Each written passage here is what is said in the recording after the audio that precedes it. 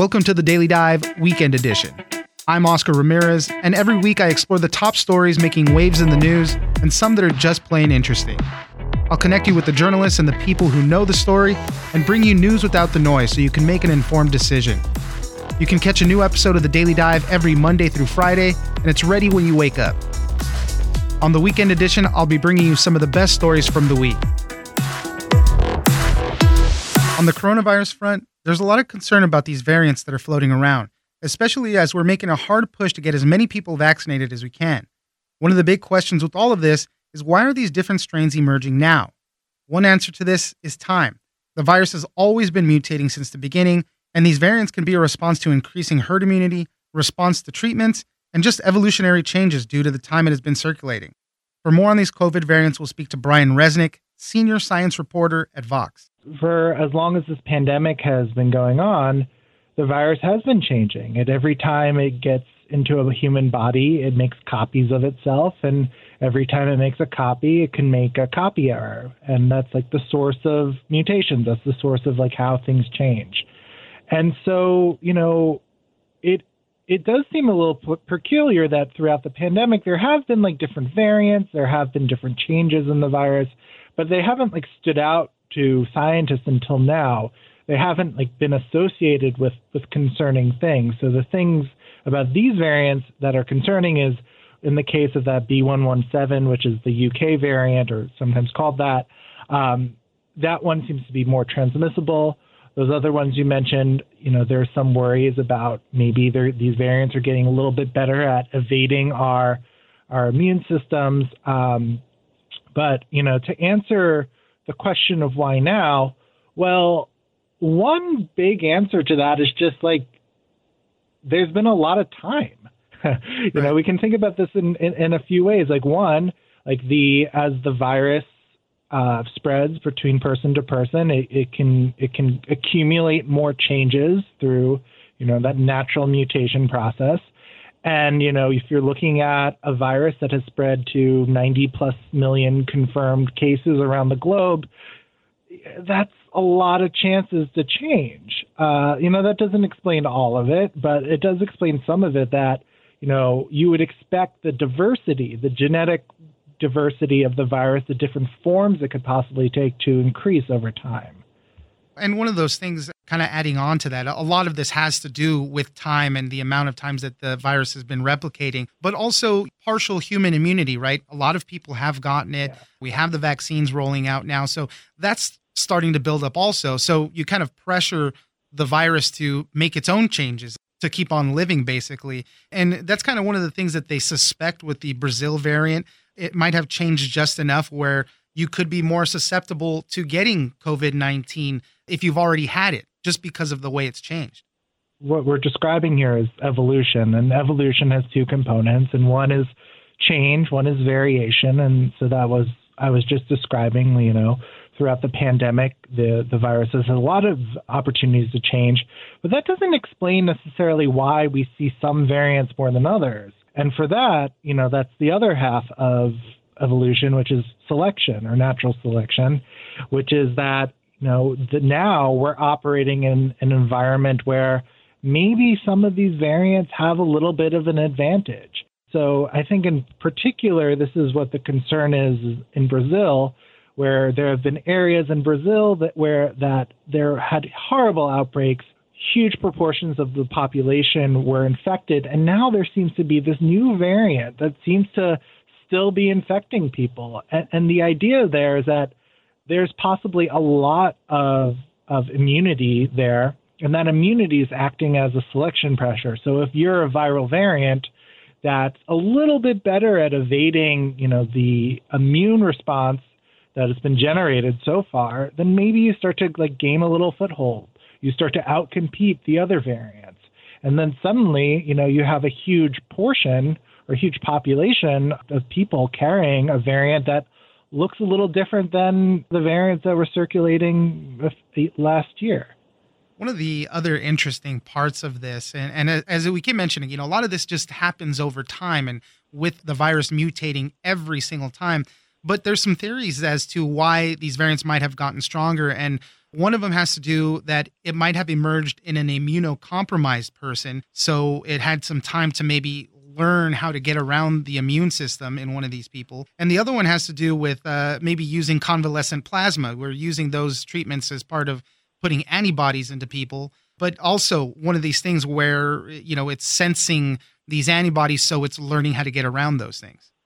When I talk to scientists about this, the way they put it to me is like, rare things can start to happen when the pandemic has raged on for such a long time. So, you mentioned an immunocompromised person. And so there are some people that when they get infected, like their immune systems aren't as strong as others. And they can put up a little bit of a fight, but not the complete fight. And what that leads to in that person is that they end up living with the virus for a really long time. So in the normal course of an illness, someone gets sick and infected with the virus, and then their system clears them of that virus, hopefully within a matter of like a week or two.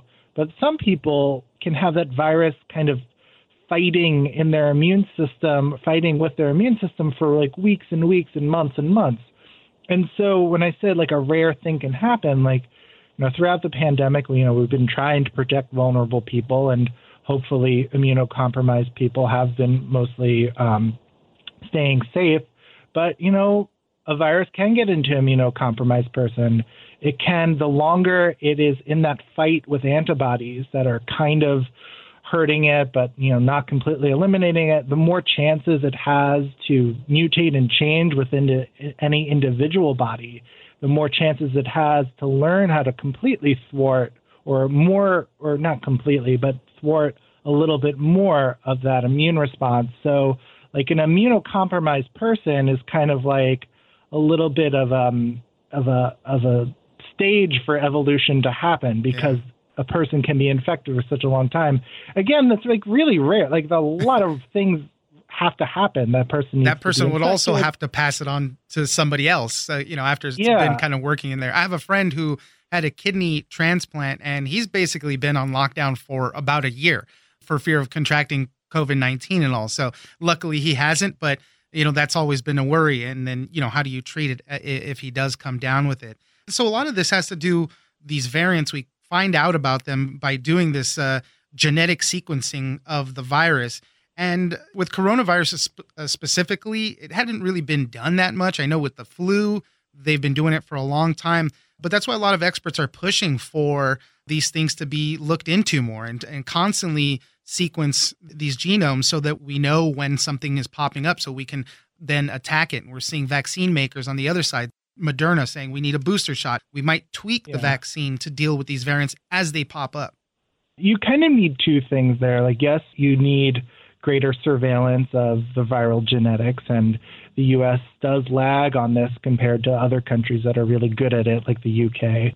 But you need to match that data with what's happening in the real world. Like I said, variants can pop up all the time, and sometimes they're just meaningless. Sometimes, a virus can have random genetic changes that don't really make it any more dangerous. So what you really need is like a really careful way to study this. So if there is a new variant, you can ask a question like, oh, is this new variant associated with a larger and larger proportion of cases? You can ask a question, oh, is this new variant associated with a more severe disease course or reinfections? Is it more associated with infecting people who had already been infected with the virus? And so, the surveillance is one part of it, but it's also just in general, like we need really good data. We need to understand how the pandemic is progressing across the country.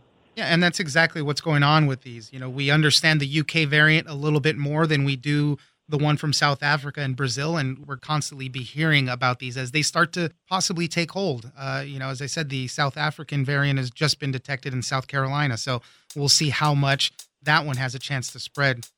Brian Resnick, senior science reporter at Vox, thank you very much for joining us. Of course.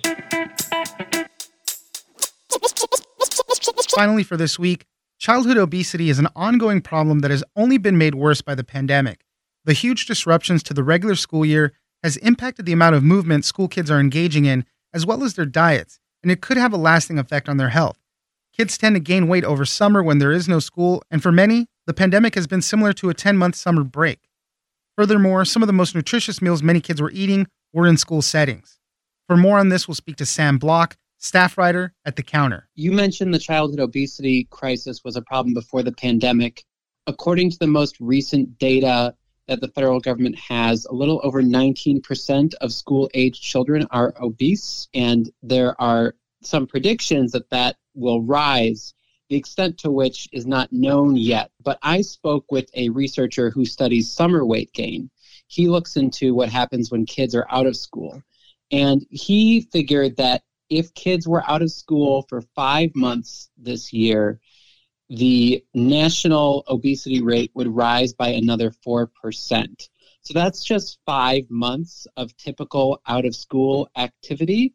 And that's related mostly to poor diet because kids aren't getting the healthy, nutritious foods that they normally eat during the school year.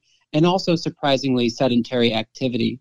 Right. I think a lot of people tend to think of summer as a time when we're running around at the beach or playing sports, but kids actually spend more time in front of screens when they're out of school. So between the inferior diet and the sedentary activity, the summer has a lot of similarities to the pandemic. And again, this prediction that the obesity rate is going up 4%, it's just a prediction. No one really knows what's going to happen, but that's just for 5 months out of school. We've now been out of school for 10 months, and we have these extenuating circumstances like rising food insecurity and poverty. So pediatricians, public health experts, even some dietitians I spoke to for my story are afraid that this could get really bad. Some of them had said it's kind of like a 10-month-long summer in effect just because of the way of the shutdowns and how all the disruptions to normal school life have gone for children. Start me off with some of the pediatricians and dietitians you've talked to and tell me about what they're seeing in their patients. So I spoke to pediatricians in the Bay Area. I spoke to one in Portland. I spoke to one in Minneapolis. Their stories were very similar. They have patients who are coming in who are, as young as, say, 5, 6, 7 years old, who used to be in the 25th percentile for their body mass index. So that's a way of gauging your relative height and weight. And they went from the 25th percentile to, in a matter of months, the 75th percentile. Now, being in the 75th percentile is in itself a problem. But when you gain that much weight over such a short period of time, that worries them. That's one pediatrician. Another one told me they had patients who were going into the 85th percentile, where you're clinically overweight, into the 95th percentile, where you're clinically obese. Some were telling me they saw kids who were putting on 10 or 20 pounds since the pandemic started in March. I spoke to one who said that she had a patient, an 11-year-old girl, I believe, who put on 40 pounds during the pandemic. As kids are growing, they should be gaining weight. But when you're gaining that much weight so quickly, pediatricians worry that could have adverse health effects and that they're not going to lose that weight as they get older. We've been hearing about coverage about this throughout the pandemic, the quarantine 15, people kind of jokingly giving it that name, but if that's happening with normal adults, people who can take care of themselves, et cetera, it's also happening to our children, and it's diet is part of that. And this is kind of where a lot of school lunch programs really come into focus and how important it is, both on, kids actually getting meals, but also the nutritional part of it. I think this is what drew me to the story, was just hearing from people who were concerned, not so much about quote unquote empty bellies, but the quality of the food that kids were eating. In America, starvation usually isn't the consequence of poverty, it's obesity. And part of the reason why people are so concerned about kids missing school meals is that for, I think, 22 million school children who live near the poverty line, school lunch is actually some of the healthiest food that they can get. Now, you and I, we probably grew up at a time when school lunch wasn't so healthy. We're probably thinking about sloppy joes and fatty. Yeah, exactly. Right. But that changed during the Obama administration. And at the time, I think there were a lot of jokes, a lot of thanks to Michelle Obama about school food that looked pretty unappetizing. Yeah, you're right. But the fact is, these school lunch changes have impacted child health for the better. Kids who eat school lunch have to eat a certain amount of fruit every day, a range of vegetables from leafy greens to legumes. They have to eat breads, pastas, and muffins and other grains that are made with at least 50% whole grain flour, which is richer in dietary fiber. So it helps the body, it helps keep down body weight. School lunches also had to cut back on saturated fats and conform to age-specific limits on calories and sodium. That's part of an effort to drive down hypertension in teenagers. And again, all of these changes, the evidence is suggesting that this has impacted child health for the better. Kids who eat school meals every day consume more fruits and vegetables, fewer fats and sugars, they have better diets, lower rates of unhealthy weight gain. And as an epidemiologist told me, it's not just that school lunch is healthier than it used to be, it's healthier than a bag lunch brought from home. And now enter the pandemic, remote learning. How do you even feed kids that are not going to school? And on the other side of things, cafeteria workers and whatnot, they're not actually cooking a lot of these meals anymore because of the way these rules have changed. So now they're doing a lot of prepackaged, processed foods, which could be worse for these diets. And it's important to remember that the cafeteria workers who have been putting together these meals for kids who aren't even in classrooms a lot of the time, they deserve a lot of credit and they deserve a lot of praise for being on the front lines to help these children. That said, there are some very real changes to the way they're able to put together these meals. Staffing is down. There were a lot of rules initially that were about the safety of even cooking in the first place. It was thought that, packaged meals wrapped in plastic were going to be safer to transmit and safer to distribute. And as a result of a lot of these federal waivers that have just made it easier for cafeteria staff to put bag lunches together, to go on routes and delivering meals, you don't have the hot, nutritious, scratch-cooked meals that kids normally have in the cafeteria. You don't have the salad bars, which a few dietitians told me made them really sad. That for years they'd spent time working on kids, kind of training and convincing them to get into leafy greens and legumes and vegetables they wouldn't normally like by giving them the option of going to salad bars. That's all gone now. You have a lot of frozen foods. You have a lot of shelf-stable foods, processed foods, frozen burritos, salty snacks, chips, fruit juice, vegetable juice, things that aren't bad per se. But if that's in place of the healthy, nutritious meal that you used to eat, kids are missing out on a lot of nutrients this year. Yeah, and again, this change was made to make it easier to feed kids. So what are the challenges going forward? I mean, there's a lot of long-term consequences because of this. What are those consequences and what are health officials, what are schools trying to do to remedy that? The long-term consequences, I think, the dietitians that I spoke to who worked on revamping school meals after the Obama reforms, one long-term consequence might be that kids are going to lose their taste for vegetables and they're just going to sort of revert back to starchy potatoes and salty snacks and Uncrustables and Pop-Tarts. The other is the more serious consequence of childhood obesity, because 67% of kids who are obese at 5 years old will be obese at 50, and 90% of obese adolescents will remain obese adults. Yeah. And when you become an obese adult, you have higher risk for conditions like diabetes and hypertension, potentially fatal medical events like heart attacks and strokes. So this all just kind of adds up, and we worry, and when I say we, I mean the public health experts and the epidemiologists I talk to, worry about the long-term health consequences of this, generation of pandemic kids. In terms of what we can do about that, obesity has so many causes. There's no one silver bullet.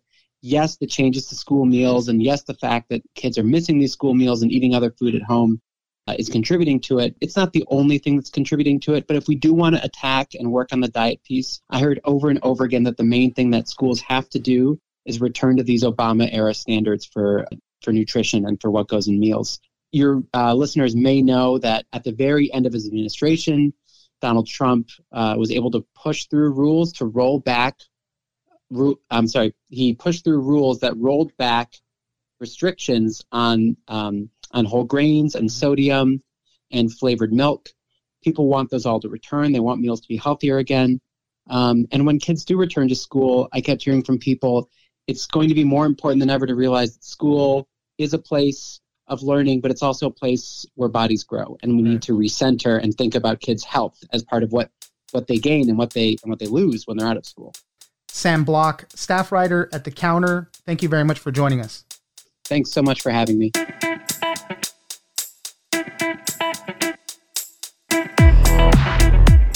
That's it for this weekend. Be sure to check out The Daily Dive every Monday through Friday. Join us on social media at Daily Dive Pod on Twitter and Daily Dive Podcast on Facebook. Leave us a comment, give us a rating, and tell us the stories that you're interested in. Follow The Daily Dive on iHeartRadio or subscribe wherever you get your podcast. This episode of The Daily Dive has been engineered by Tony Sorrentino. I'm Oscar Ramirez in Los Angeles, and this was your Daily Dive Weekend Edition.